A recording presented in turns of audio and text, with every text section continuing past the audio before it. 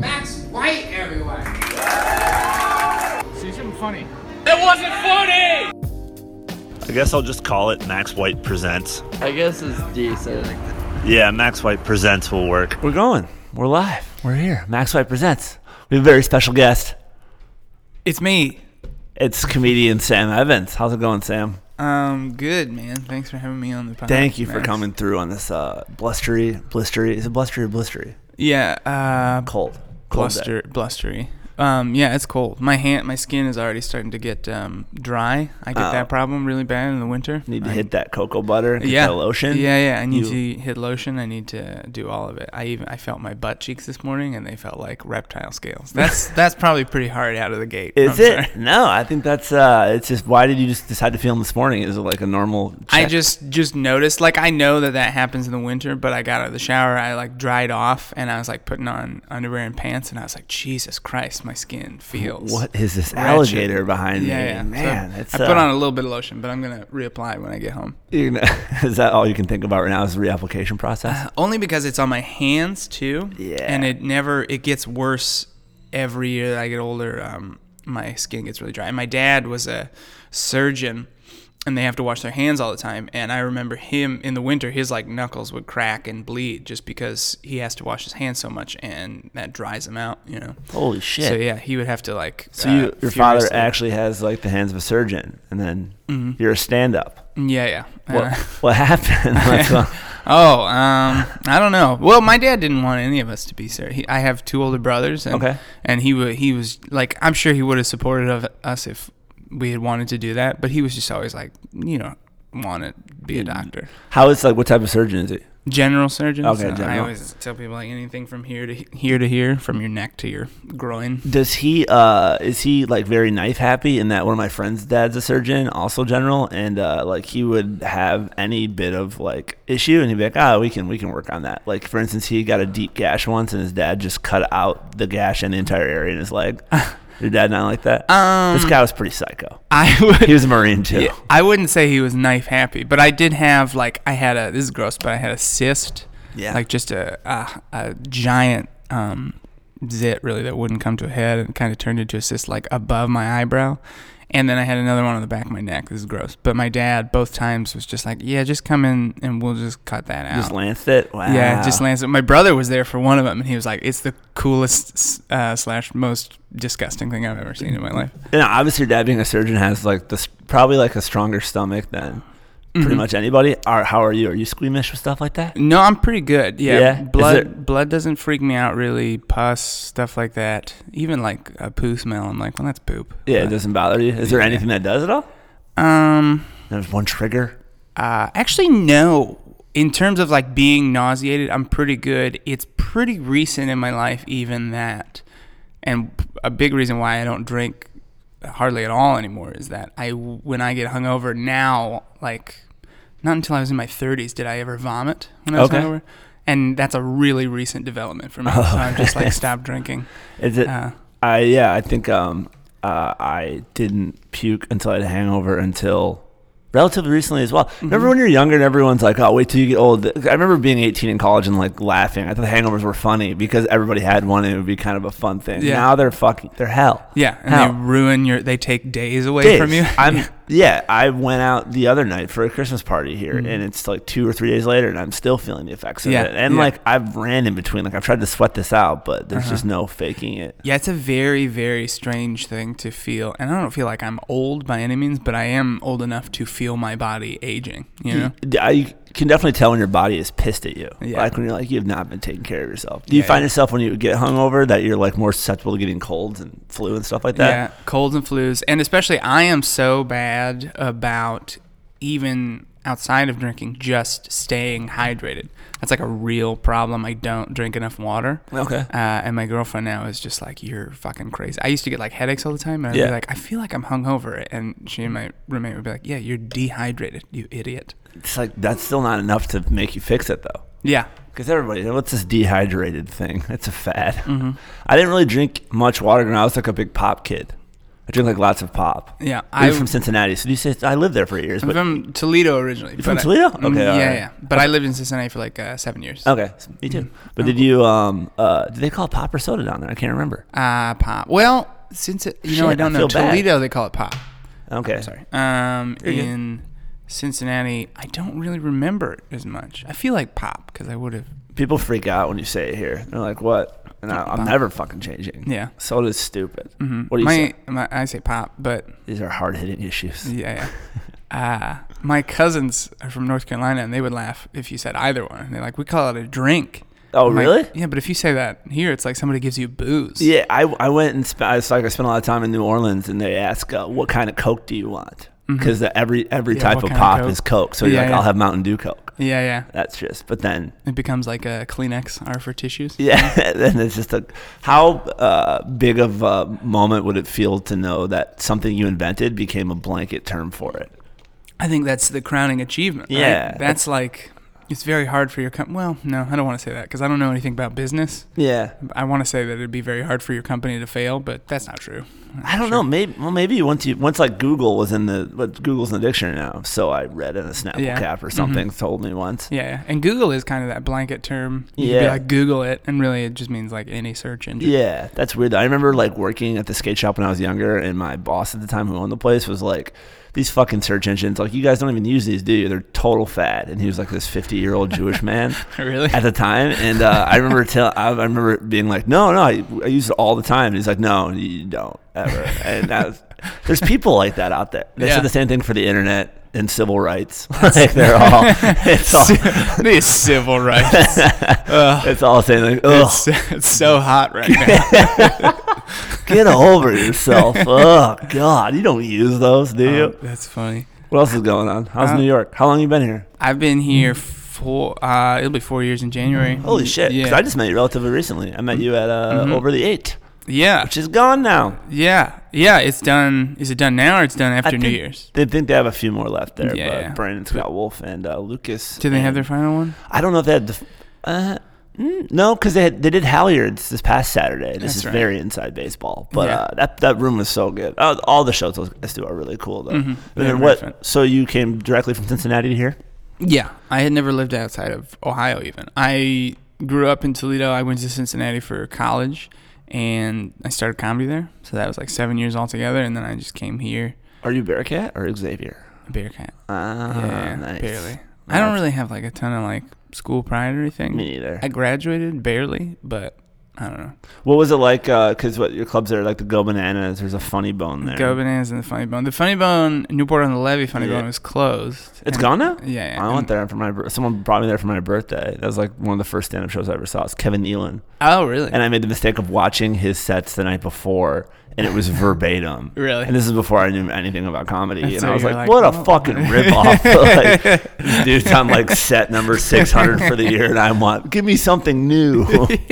Riff, Kevin. Oh, that's really fun. No, so good. So the Funny Bone's gone now? Just all gone? The Funny Bone in Newport is gone, and then they opened up a new one in, I want to say, West Liberty or something like that. It's like north of the city, but far enough away from Go Bananas that it's not affecting it too much. Yeah, I feel like there's probably different crowds than like for a Go Bananas and a Funny Bone. Funny Bone's very much like a mall event, Brand. like Yeah. the Levy. I do hear that because I was on stage at the Newport Funny Bone maybe 3 times. Oh, and nice. I was not a fan of it. Yeah. As a room, and I hear that the Liberty Funny Bone is much, much better. and That's better cool. run. I'm trying to think where West Liberty is. That's like North Cincinnati. Is that past Westchester? Yeah, I want to say it's like up a little ways past Westchester on 75, right?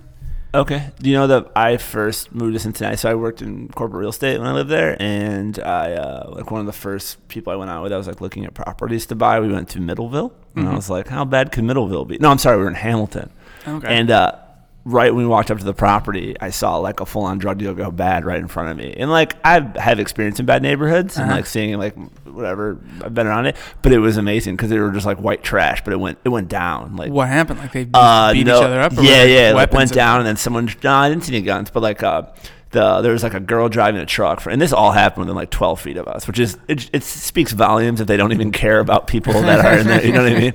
But it was like this like white trash lady driving a pickup truck. Her boyfriend, they were trying to cop and like drugs, and the dealer was on the thing, and I think they even tried to drive off or something, but the dude just reached in the truck and started pummeling him. And I had like a 65-year-old like client in the car. He was like a wealthy guy, but he couldn't stop laughing. And it could be my imagination or not, but I remember him saying there's something sexy about drug deals. Like nothing really. Yeah. And this dude was like a full-on slumlord style guy too.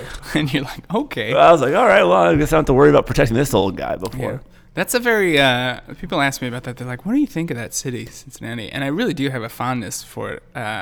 But it's also due to like comedy and college. Like I was there to do like fun things, you know? But there definitely are like pockets of Cincinnati that are terrible, you know, and there is a lot of racial tension and stuff like that. I got my apartment like in downtown. It was on 4th Street, like in 2005. Okay. And so they used to call it White Flight because after Reds games and the Bengals games, everybody would leave the city. That's post race riots. So we were there at the same time because I got there.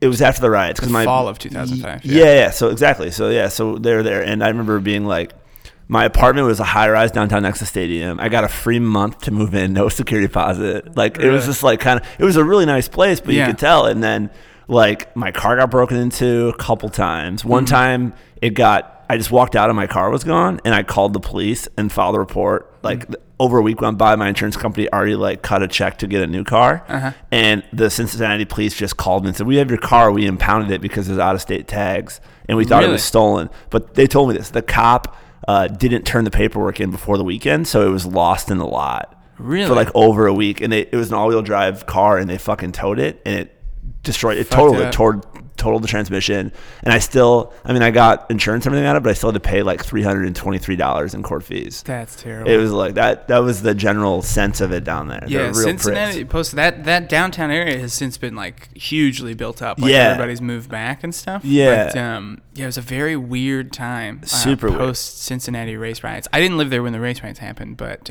you could definitely see the effects, and it's still there today. It's a very pocketed city. Yeah, like over the Rhine. I mean, it used to be anything north of 12th Street, which is technically over the Rhine, would get really ghetto really quick, you know, like real. But then they did that. This is super inside baseball, but they did like the Vortec unit, which the cops would just go around basically profiling. Yeah. And then they locked everybody up, the older people, like the OGs of the whatever. And then the kids were just left at their own devices. So then they started wilding out. They just started crazy. And we get reports in my office of all the crime going on. And so you're like, oh, this is at Sycamore and 7th. Someone got shot. And it's like, shit would normally never happen like that. But it's a very weird, divided.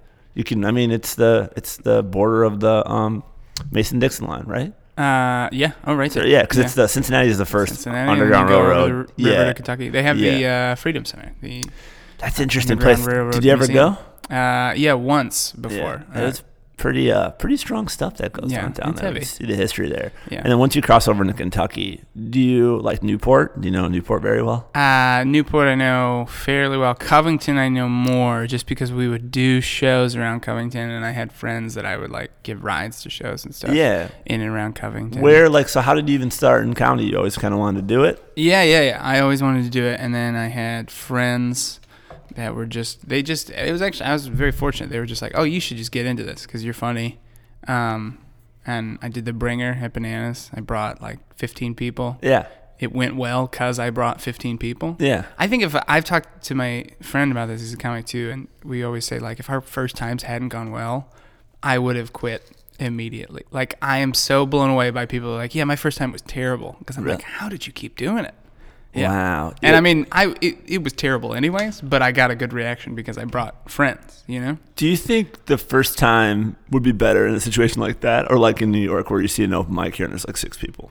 For me, it was better like that. Okay, that's perfect. Because my first time was like at this place called Tip Top in Grand Rapids, Michigan, and there was like over 100 people there, and they made me go first. And I mean, it went really well. The host was super awesome.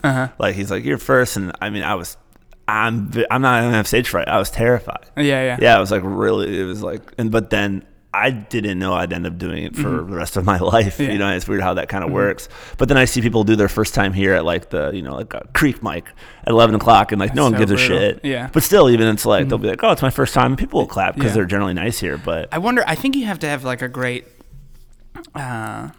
self-esteem, and because on the one hand I'd be like, God, that would be terrifying because you probably won't do well just because it's hard even after having done comedy a while to like do well at New York open mics, but then also to go to a New York open mic, not do well your first time, but then see that a lot of people don't do well, and you're like, oh well, maybe I'll keep doing it. I guess that makes sense. And you have to, the open mics, like when I tell people, especially Creek, which is like, I love that. I love it. Because when I first got here, it took me like 2 months to even get anyone to take attention. Sure. Like, I mean, I was like doing okay in clubs and fine here. Yeah. But then like, you're just, before I knew him, you got like Eagle on his phone or like throwing shit in the corner and you're like, where the fuck am I at? Well, the first times I noticed you was when I love Eagle Wit, but when you roasted him about throwing paper at that girl. Oh. He was like, do you remember that? Yeah, I remember amazing. that. I like doing that. Eagle, I love Eagle too. But yeah, it's fun to call him on his shit, especially when he's running that mic. Oh, it's so funny.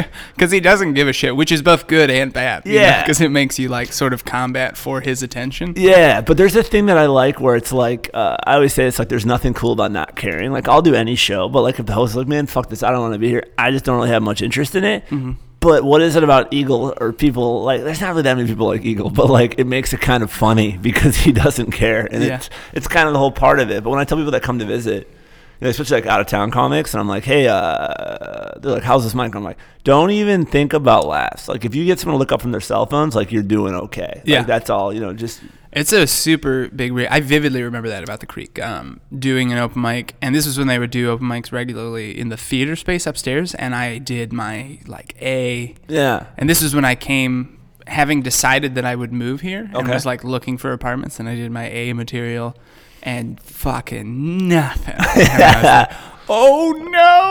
It's like no one gives a shit. Yeah. I remember doing that same feeling of like, oh, this will work. But then it was like a month straight, and I remember naturally I was like, oh, dude, well, I'm doing well in the West Village. Mm-hmm. Why don't I just stay there? But then I'm like, why am I in New York to get better? Right. Yeah. So why the fuck? So then I'm like, I'm gonna start going every fucking night. That's a big thing. I hate when people are like, that mic's terrible, because it's like, well, good, then go and make it do well at the terrible mic. Yeah, and then I'll never forget the first time I ever cracked there, like ever got anything. Like it was a fond moment. I mean, it's inconsequential in the scheme of the entire world. Obviously, it's a 3-minute mic, but you're like, oh wait, and you know what? It made me a better writer because people there don't. It feels good the first time you know that you got a room. You're like, oh, I did it. Yeah, like I'm not crazy. You like, I can do this. Yeah, like it does work, and now there's like a formula almost where you can like, like when you go up there just to get ideas out and you don't even really give a shit, like a lot of just premises too. Yeah. But the way you kind of attack it,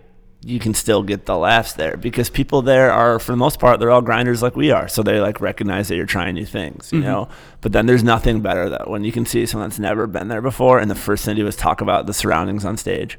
Oh, there's a drum kit up here? And then like you can just, people's eyes just go right to their cell phone. People riff on the room. Yeah. Okay. That's like one thing. The first time I ever did Bushwick Bears, I made that mistake. We were at Lot 45 and I said, I thought I was so funny. I was like, because the microphone at Lot 45. Did you ever do the old Bushwick Bears show? I did that. Yeah. So it had the foam cover on the mic and I was like, if I get herpes from Jericho at this mic, I thought it was so funny. And then I said, done. And then for 10 minutes, not one peep. Sure. I made that mistake here. This was Graham and Jericho ran a different show here, but the first time I was there, I tried to riff on there being a bike ramp on the stage, and just nothing. Everyone. There was a guy. It's amazing because there's not everyone, but a lot of people do it. But the best part is there's like I'm going to air quote bigger name comics, but they're bigger name comics that no one's ever heard of before. But they, I'm talking about, they show up and you don't know who they are or whatever though, but they have credits and whatever. But one dude was like pissed at the crowd because he's like, what, this is a fucking Ollie convention? That's like,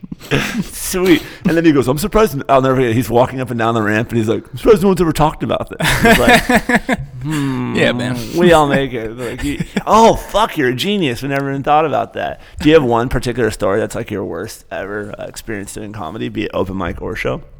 I have to put you on the spot. No, I have a really good one. This is a really fun story.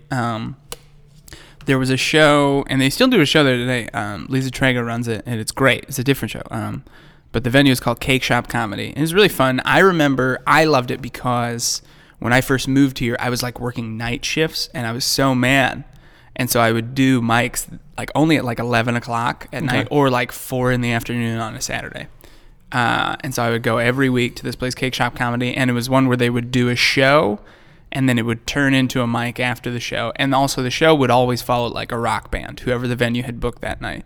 And so it would range from fucking terrible to like maybe pretty good, because maybe the people will stay around and be like, oh, this is great. This is like not what we expected, but it's cool. But the times where it was bad, there was one night where I had been there a while and it was going well, and then and I wasn't even there for the show. I was there for the mic afterwards, and it was so bad it was funny.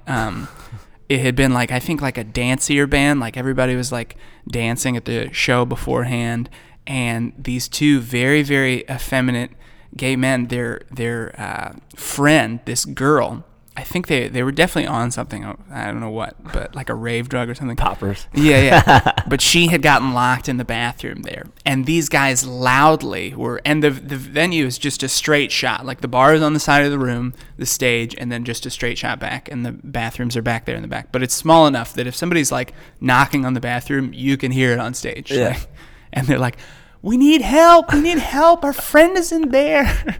And this is, the comedy show is going on, you know, and people, and obviously like, you know, you're worried because you're like, well, we do want to like help her. So then the owner is trying to get in there. She has somehow locked herself inside, and she's passed out at first, but then she wakes up and she just can't figure out how to unlock the door. Oh my God. And for the record, those are very easy doors to unlock. Yeah. So then they have to, and they're banging back and forth. You hear her screaming from the inside, like, I need help.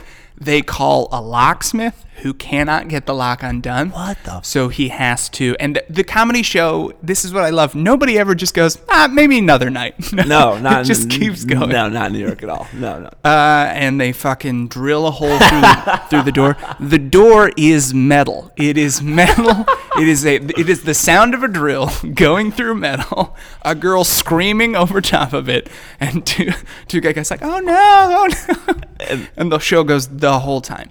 And then she gets out, and they're leaving, and they're like shitty about it afterwards because people have been riffing on it because what, are you going to ignore it? And they're like, fuck you. And then they leave. They come back 5 minutes later because she somehow lost her phone in that bathroom. Or at least that's what she thought. So they were going in and out for another 15 minutes afterwards, and the show never stopped. And it was bad the whole time, but it was so funny. It's like those people are still around somewhere. You Oh, ever yeah. think about that? Like they're living their lives. Yeah, like yeah. you see those like mid freak out ones.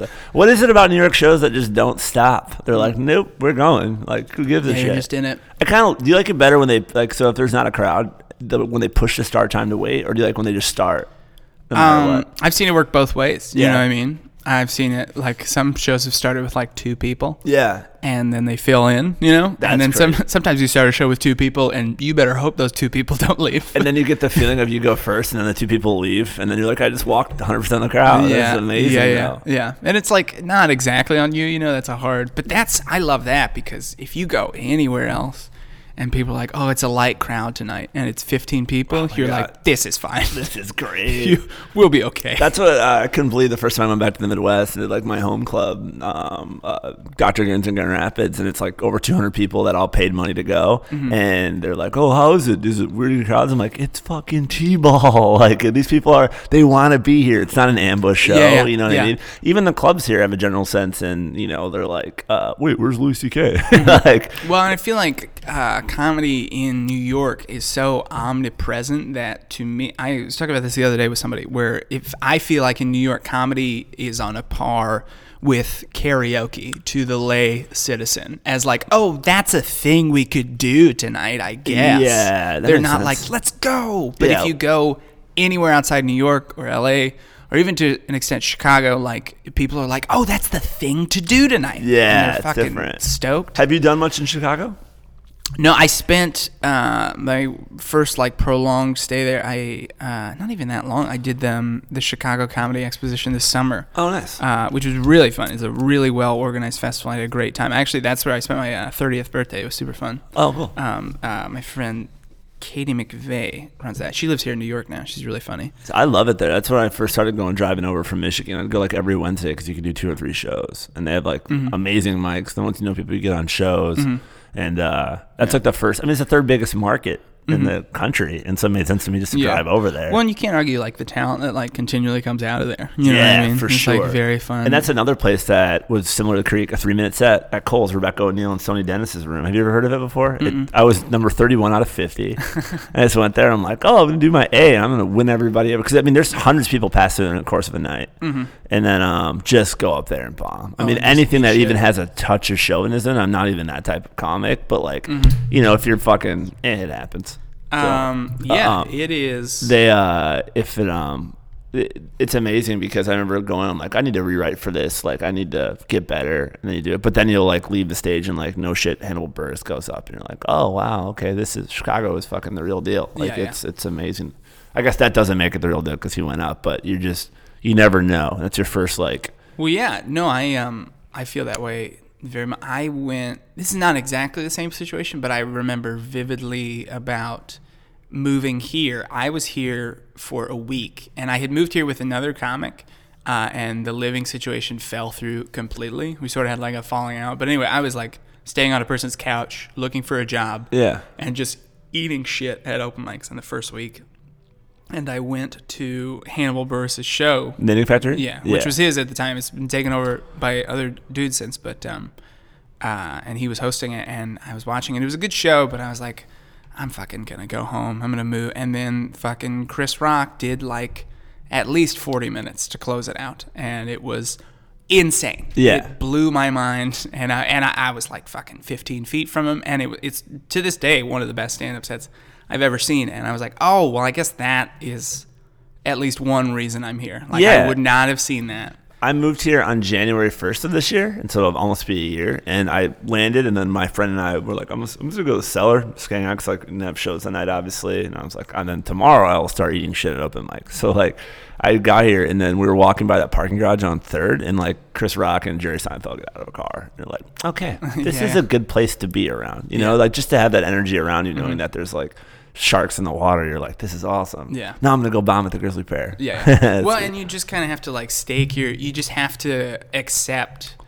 before you even move, just kind of steel yourself and be like, it's gonna suck for a while, but I'm going to work and not worry about it. And that's what's nice about, I always say like that, I think the time that I got the most better as a comic was when I lived here and I didn't have friends, because I would write a lot more and I would just do mics all of the time, and stuff like that. That's how it's amazing. When I first got here, I was like, "This is like boot camp." Like, you know what I mean? Like, no partying, no girls, But then, you know, you like meet people and like great people that are really good friends now, and then you're like, I'm gonna do 6 mics in a night, and then it's like, I'll do 1 show and 2 mics, and then you're like, I'll do a show tonight, and it's so easy to kind of fall off, you know, where you see it. But then New York there's so many great artists that have been eaten by the party here. You know what I mean? And so there's always something going. There's always something going on. You know what I mean? It's like, and the more people you meet, the more shit there is going on. Like, just the random occurrences that go on in terms of like what you could just like walk into a loft party that's just like great band or whatever. But then you're like, I should be at the creek eating shit for 3 minutes. It's like something my brother told me before I went to college, but it still applies, is like, there's always something to do, and there's always somebody to hang out with besides what you should be doing. And that's nice. So true in the comedy world. Like you can go to any number of parties, any number of shows that like you're not booked on, but you feel like, oh, I should hang out. And that's all like well and good, but also like there's times where it's okay to be like, no, I'm not gonna go and like socialize tonight. I'm gonna like write. I'm gonna do like 2 or 3 mics or a spot if I have it, you know. I noticed that too, is like where you you know, you'll go to these shows and like I always have these conversations, but it's like you're sitting in a room, say Knitting Factory, where it's like a just charged crowd. They've worked so many years on building that, and you're like, God, I would love to have an opportunity at this crowd. It would be so fun. But then you don't realize like all the work that's been put in to build that crowd, and if every new comic that just showed up got onto all those, it would really take out all the guts and like the best part about New York comedy, because there's like joy in the suck, you know what I mean? You're like, this sucks right now, but it sucks because I'm in New York. Like, it's a good kind of suck. Well, and a lot of like your best victories will happen in the suck where like you're at a like, you know, everybody wants to go on stage and have every time they're on stage be the best time they've ever done comedy. Yeah. Right? But there's other times where like even though it's at a shitty mic or a room for 6 people, you'll have a small victory with like a new line or like just not letting a small crowd bother you or maybe owning a heckler or something like that,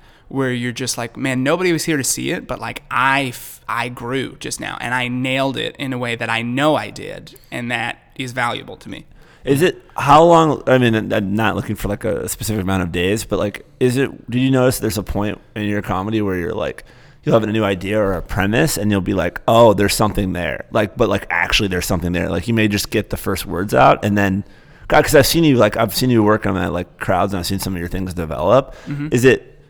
That was like the biggest win for me in terms of me just being a newer comic and like coming up to is like, because now I actually know when there's something that's going to work, you know, like I have an idea and you can kind of like a lot of times, like if it's a topics maybe I'm not good enough to talk about yet, I'll kind of shelve it until I have the tools to break it down. That's smart. But did you notice it like a turn like that in your comedy as well, where you're like, oh, okay, this idea is going to work. It's not working now, but there's something there. Yeah.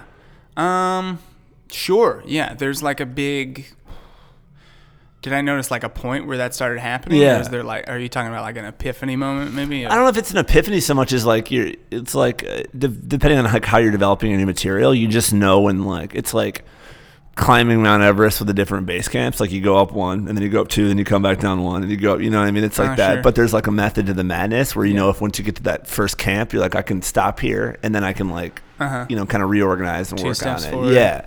Yeah, 3 steps. I haven't gotten like how to exactly explain it yet, and it's funny because it's like ether. Sometimes you think you have something, and then there's one I'm thinking of right now that just is it's not like I'm not good enough right now. The worst is when you have like a new bit that like kind of just comes together, and you'll murder with it maybe like 2 or 3 times, and then it's just done, and you're like, what the fuck did I do? And you have to go back and listen to recording. I mean, Do you record your sets and listen to them all? Yeah. Listen to them all. I should be better about that. Yeah, I record them. Yeah. I like that. David Tell quote is like kind of like listening to your sets is a smelling salts of comedy. Yeah. And like in the 90s, like apparently like he had like a tape recorder that used to have duct tape all over it because he used to throw it against the wall. He'd get so pissed.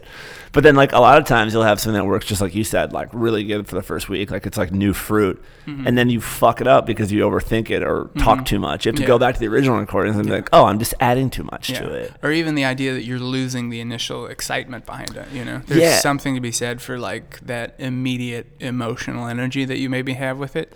And you have to figure out how to support that bit with that, even if you've been telling it for a while. That's man, it's nothing that I've ever done in my life has ever come as close to like such a fleeting victory as stand-up comedy. Oh sure, because it's like you can one word's off and you can still be doing like a really good set, but you're like, fuck, if you fuck up the one, and that's like the part that you wanted to work on. And even though the rest of the set's good, you're like, well, that was 8 minutes wasted because that was the only part that mattered. Exactly. It's such a weird thing too, or like you're it's like one thing I noticed is like when it's such a, I don't know, I can't explain to anyone else that hasn't done it here for a little bit. Mm-hmm. It's like the feeling of just when you're running around and you actually don't care what's out there crowd-wise when you're working on new stuff. Yeah. And people always say that, but like it's a thing in New York where you're like, you just have to get the idea and you need people to do it. Because, you know, obviously stand-up is something you can't do at home. Mm-hmm. Like, you know, and... Because if you're excited about the idea, that's all you're thinking about. That, to me, is when I try to sit down and write. Yeah. And I'm pretty good about doing that, but I always find that I have the best moments for bits if I can start early in the night and maybe do an open mic or an early spot or something like that, and I have like 2 more times on stage that night, and if it goes well enough the first time, I'll just go straight from there to like another mic or another show or something like that. And I always find if I can be alone and by myself and like just moving and walking and getting on the train and riding, that's when like bits will come together. When you're just walking, and I like moving around like physically while you're thinking motion about creates emotion. Yeah, that's the thing. It's I've had that feeling like quite a few times though, where you're like, you feel like the expression like tiger by the tail, but you're really working on something, and you're right, you're like running from like the West Village, like, okay, I'm gonna go to, you know, wherever, Pitt, to do something really quick, and then I'm gonna go to Creek. And you can feel it kind of working, and you're like listening to recording on the train, and it's like, I don't know how to explain it. It's like a very like euphoric, you know, it's like full on creation mode. Yeah. And then, but what is it about, like, I don't know how to explain it, because Is there a point where like the bigger names, like when you get higher up in your career, are you always gonna be running around with these mics? Are you gonna be doing new shit at shows? Like, where do you see yourself? Like, where do you project yourself being? Oh man, I mean, I hope I am getting up at like shows and stuff. Yeah. And I don't know. I love New York, but I don't know if I could like stay here. Yeah. But I would. When I started, I always just wanted to like. I know it sounds like people would laugh at me and tell this is a bad idea, but I just wanted to be like a road headliner. Yeah. For a while, And after that, I don't know. I'm sure there's other things I would like to do, but that was the only goal I had for myself when I started was, I would like to do comedy full time. Do you find it changing? Because like here, it's more showcase style versus traditional host feature headliner. And, here is like the best comics in the world get 15 minutes each. You know what I mean? Like when they're at the bigger shows. Does that change your opinion? Like when you're going back to the Midwest, like you just featured at Go Bananas. How is that? Because how long was your feature set there? 20 minutes? I would do 25 to 30. Okay. So there's no time like that here, is there? I mean, unless it's like a special show, right? No, yeah, it's pretty rare that you're going to do half an hour. How do you find that adjustment going back to doing that? Going from the city to doing that, it's always like I find, because I'm not on the road enough that I can stay in that rhythm, and I find the first 2 shows, like they won't be bad, but I can tell personally, like, I don't have like the rhythm of like the longer set. You know what I mean? Where you like stretch your legs, you play around, you take your time and just have fun. I hurry a lot. Yeah. Not that I'm doing 30-minute sets, but like... Because then you write out your set list and you're just running down. And you're like, oh, okay. I can notice that too in my recordings. Like, just when I was just overseas, like those shows, it was like, okay, you have 20 minutes to play here. Slow the fuck down. You're not banging out 7-minute, 10-minute sets. Because that's the thing. When you go from like a shorter set to doing longer, 25, 30, or people that are headlining, like... your initial idea is just like, okay, fill the time. Yeah. And then you're looking at a list of jokes and you're just like, and then as you do it more and more, you're like thinking about the actual material itself instead of just filling that space. Yeah. And it becomes much, much easier. And plus, like, you're a funny person. Be funny. You know what I mean? Yeah. Like, that's like the biggest thing. That was like a moment of like epiphany, whatever, realization where you're like, hey, just relax. You know what you're doing. Yeah. Like, And that longer period of time allows you to relax because you're like, I don't have to kill it for 8 to 10 minutes because that's all I have. Yeah. That's how do you deal with the rust? Like if you take a couple, like I have this problem. If I take because I'm doing a lot every day, like in terms of mics and shows, whatever though, obviously more mics and shows. If I take like 2 days off, the first one back, I'm like, I just feel like out of it. Do you have that problem or is it? Sure. Yeah. I mean, just jump right back into it. But it seems like, because like people, like one of my friends is like in LA, he'll take like 4 days off and he's like, dude, that's in your head. There's no rust. But I can feel it. So do you think it's a mental thing or is it real? I mean, it has to be mental. I think both can be a little bit true. But if there is rust, then just accept that like you just have to get back into it. Yeah. And try not to think about like nailing the outcome. Yeah. I'll feel that way if I take a couple days. And especially, that's why if I have like a show and I haven't done comedy in a couple days, I'll always try to get a mic in before that because it's like I don't want to just. That's the one thing I'm not sure. I mean, I think I'll always be based here, but like I can't imagine a place where I don't want to say freak out, but like if you're in any other place in the country where you're like, hey, what do you guys want to do? And I'm like, I just want to go to a mic, go do something or a show or whatever though. And because here you can always get like a 5-minute warm up set somewhere, anywhere in the city. You know what I mean? And there's just no other place in the world like that. And it's such a unique thing. Are you planning, like, do you have LA in your future at all? I went out there with my girlfriend. I want to say, I gotta stop playing with this. Yeah. Picks up on the mic. Like 6 months ago, and it was great. Yeah. And I think I would like to go there, but that is the only thing that's holding me back. The only thing holding me back. No, it's not. But what gives me pause is like talking to comedians out there and being like, yeah, stand-up is not. Clearly, we're all like stand-ups, but like, it's not like New York. You're not going from spot to spot to mic to mic. I sat in a car one day because like one day I'm like, let's just do mics, and I sat in a car for over 7 hours, and we got up once. Really? Because they have lotteries there. They don't necessarily get up, but once you start knowing people, they get you up. Which it's nice if you're on the good side of it, but then you're like, you feel like a prick because you're just like, but and there's a lot of actors there too, and there's a lot of hangouters. Like there's people that just. And that's the other thing too is like coming from New York, like I'm fortunate enough, both are to like, we went and knew enough people to have like 1 or 2 spots every night that we were there. Yeah. Which is great, but that's just not the reality. Of For sure. There are headliners that don't get that. I went last minute, and then like some friends like hooked me up with like, to like some people to talk to.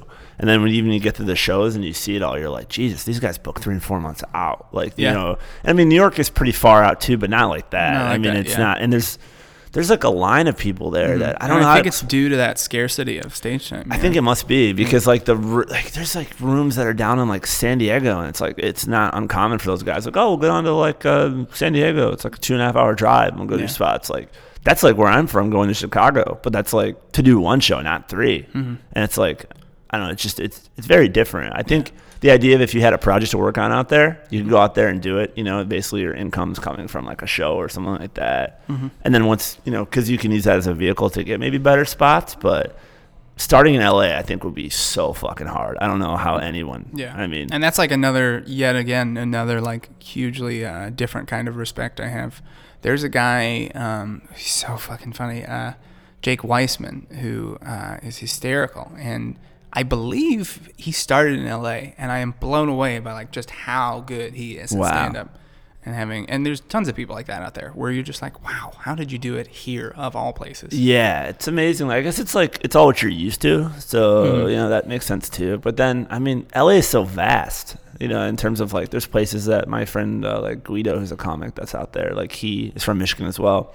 And like he just kind of is getting like plugged into different shows. He's like, I never even heard about these ones in Long Beach, and now, Long Beach, and he's just like, there's more out there now. I don't have to just hang out in Hollywood. Because if you go to the store, I mean, there's 200 people hanging out there nightly, every night, waiting to go up. What I mean? Just on the mics and stuff. It's versus here in New York. I mean, people hang out, but not like that. It's not like one place. It's not like, I don't know. It's weird. What did you always know you were coming to New York when you started comedy? No, I was thinking about. I was in Cincinnati. What was it, like 3 years? And then I thought about going to Chicago or Atlanta or New York. LA was a little too far. And I just knew a couple people that had gone to New York. And then the other thing was that my friend moved to Chicago, and he lives here now, Alex Stone. Okay. But when I started, he was like, I think 3 years in, and he was just great already. And I would imitate him, not consciously. Yeah. But just looking back now, and people even say it today, they're like, yeah, you guys sound similar. It's like, well, I mean, I guess that's what it is. But I distinctly remember I was like, oh, I can't go to Chicago because I'll just keep sounding like Alex. So then I decided New York over Atlanta because I didn't want to have a car anymore. Yeah. I knew people. Stuff like that. Atlanta, see, I haven't been down there yet, but it seems like really good. The guys I've met up here that are from Atlanta, I heard that Star Bar place is amazing. Have you done that? I've been there. I have never gone up there. Okay. I went to Star Bar when I went to Atlanta to like think about moving there. Yeah. And it's a amazing show. Yeah. It's very cool. And the room is like so well set up. I mean, it's got its own legacy now. You know what I mean? When you say like, so like in terms of like future, do you still see yourself like you want to be a road headliner? Is that something that's still a goal, or do you want to be set up here, or what? I do want to be a road headliner. I want to like be able to go, but I just want to like have like TV spots, or I guess maybe in the future, how things are evolving, maybe like Netflix spots. Yeah. I would like to. I don't know. I just want to get my shit out there, I think. Yeah. Is there any other city that you would consider, like we talked about LA before too, but like Atlanta? Is there something about the South you like? Yeah, I like Atlanta a lot. It's a very, very fun town. Yeah. And so is Chicago, It seems... That's the other thing too. Like, I do think that like New York is the place for great comedians to go, but I think that there's a lie that people tell themselves about whatever city they're in. We're like, this is the place to do comedy.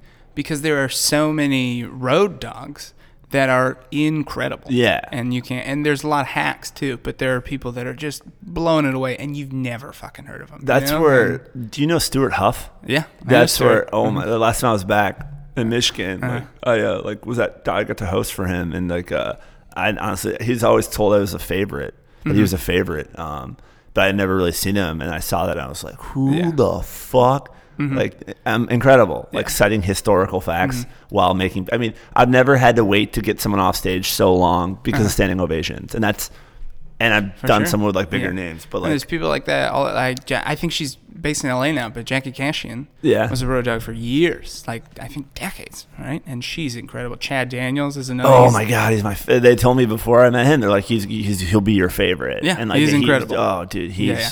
And he lives in fucking Minnesota. yeah, with you his know? family. It's crazy. Have you heard this podcast at all with Tom Segura and him? I think it's Tom Segura.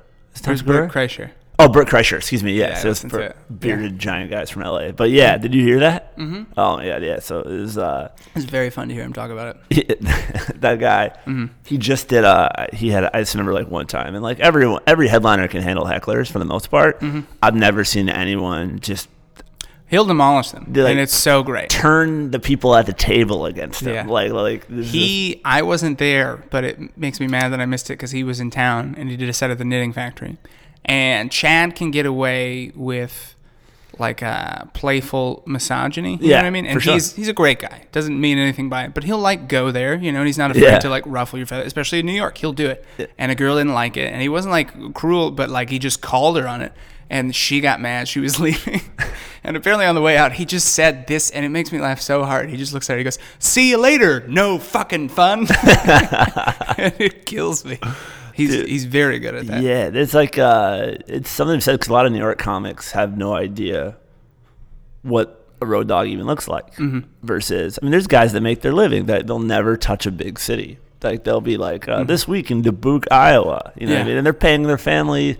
You know, they're supporting a family based on these like gigs that might be at a barbecue joint or might be at these clubs. Like, do you see? I mean, with a lot of clubs closing now, though, what do you think's gonna happen to those guys? I mean, you're going to see people moving to like indie venues. Maybe not those guys, but I think Yeah. there's like a new generation. That's actually what's kind of fun about. People talk about like how there's this oversaturation of festivals cropping up, and I'm sure that is true to an extent, but what's kind of cool is that those will get you in touch with people that run indie rooms. Yeah, And do great one-nighters or one or two, like stuff that you can string together, and you can put together tours without a comedy club, and you can, start to try to make that work. And I think, it was really actually talking to Stuart Huff about this was really interesting because the feature that was on that they were talking about like all the clubs are closing, like our money's drying up, and Stuart was like, actually I just went and did this hangar in Atlanta and they passed the hat around and I made more money than I would make not an entire weekend but like for a one-nighter. night, yeah. And he's just, and I personally think that's the future. I mean like I think house shows and indie spots are just it's like any type of antiquated business practice. Like people are just like, why? Like kids like that are not even kids. People that are in their 20s. There's an entitlement of this generation where it's like 2-drink minimum. Go fuck yourself. I want to sneak my flask in. You know what I mean? And so, do you think that is a positive thing or is that just what's happening? I think it just all depends on how you look at Yeah, it. because there's something amazing about a comedy club. Like this, the whole feel of it. You know? It is nice from a comedy perspective to just be like, cool, one person has booked me. I'll be here for 4 to 5 days maybe, and I'll make a big chunk of money. And that's great and comforting, but it's also fucking fun to go to different cool cities, have like crowds like composed of like younger people who are like in on like a secret thing. That's really fun, and that has its own kind of energy where you're like, this is pretty special and pretty amazing. Ideally, it seems like just to be able to subsidize your income by doing both of the worlds. Yeah, absolutely. Right. Well, I think that's the goal of what you want for as long as you can. I mean, maybe comedy clubs are dying out, but I hope that I hope still they get a chance don't to do them for a because while. they're so fun. I think there's good ones out there that are run incredibly well that will stick around. There's like the ones that close. You're like, like there's that Goonies that was up by the Mayo Clinic in Minnesota. I always wanted to go to just because I'd heard, and it's like Chad Daniels would like I heard people mention him about that. And like, have you ever been to Acme before? Never been. Went no. to the I've actually never been in Minneapolis, St. Paul for And the comedy. scene is so good. We went up there and they did there's a show called Boy Kisses where it's 3 guys that do it. It's at a fucking comic book store. That was the most, to this day, probably the best run indie show I've been a part of or been on. And they have like skits in between. It's a packed out standing room comedy show. And then like the next night at Acme, they do an open mic where like they had over 250 people on their open mic. This is like a love of comedy in Minneapolis because it's cold as fuck. People want to do it. Wrapping up here, question for any advice for like a new time comic that isn't get on stage more because that's kind of dickish. But do get on. No, I don't know. No, it's good advice. That's what everybody says. I would say write about things that you're afraid of writing about, or stuff that you feel like you don't want to talk about. I mean, you don't have to ever, but I think that you'll always find there's stuff to get out of things that you're hesitant to talk about. There's that old like creative writing advice is write like your parents are dead. Yeah. And stuff like that, and definitely do that. Because they will be dead, and you'll be ahead of the curve. Yeah, just go after the things, and the more that you do get on stage, and not like obviously get on stage a lot, but like the more that you get on stage, the more that you'll find that makes the writing all worth it, because you'll start also writing on stage then too, and I don't know. Good. I like that. It's perfect. They but the stage thing is the best advice ever, but just like everybody says it. Sure. And I remember being newer and like, but I need more to distract myself from actually not doing what I'm supposed to be doing, Yeah. And go back to the, like we were talking about earlier, go back to the rooms that you're afraid of. Yeah. The shows where you did shitty at, or the show, like the mics that you're like, that place fucking sucks. Go until you get something out of it, Just, or see more girls get drilled through a metal door to get out of a broken lock. Yeah. Have you noticed that locks in New York City always have like it's not a padlock, but there's not just a simple clicker lock, it's all and that there has to be something behind that. I always wonder though. They've just been busted up over the decades. This comes out tomorrow. Do you have anything coming up shows wise? Are you going home for the holidays? I'm going to Vermont. My girlfriend is comic Carmen Gala, and very funny. Yeah, she's great, and we are going up to Vermont for the holidays. How waspy. Yeah, sure. We're going to be at Vermont. I fucking don't have the day, but we're going to be at Vermont Comedy Club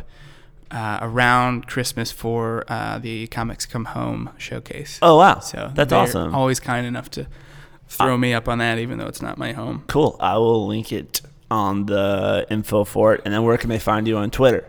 At Really Sam Evans, and that's where you can find me on Instagram as well. And then I have my own podcast, which I am about to release the long-awaited third episode for. It's called Up Your Butt and Around the Corner. Please check that out. Is that available on iTunes? iTunes, Stitcher. Not Stitcher? SoundCloud. iTunes and Stitcher, yeah. Awesome. And then for me, I go to Miami tomorrow, and I have a show on the 22nd.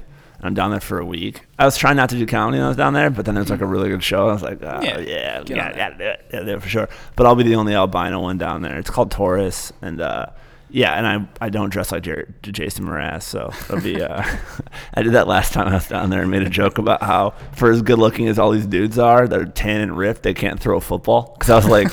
At South Beach, watching two dudes play catch, and it was horrific. Like, I'm not even a manly man, but I just alienated anyone that wants to come see me in Miami. Awesome. Well, thanks so much for listening. Thanks, Sam, for coming over. We appreciate it. It's cold out. It's cold in here. All right, have a good day. Bye. Thanks, buddy.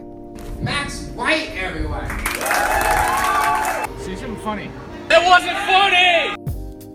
I guess I'll just call it Max White Presents. I guess it's decent. Yeah, Max White Presents will work.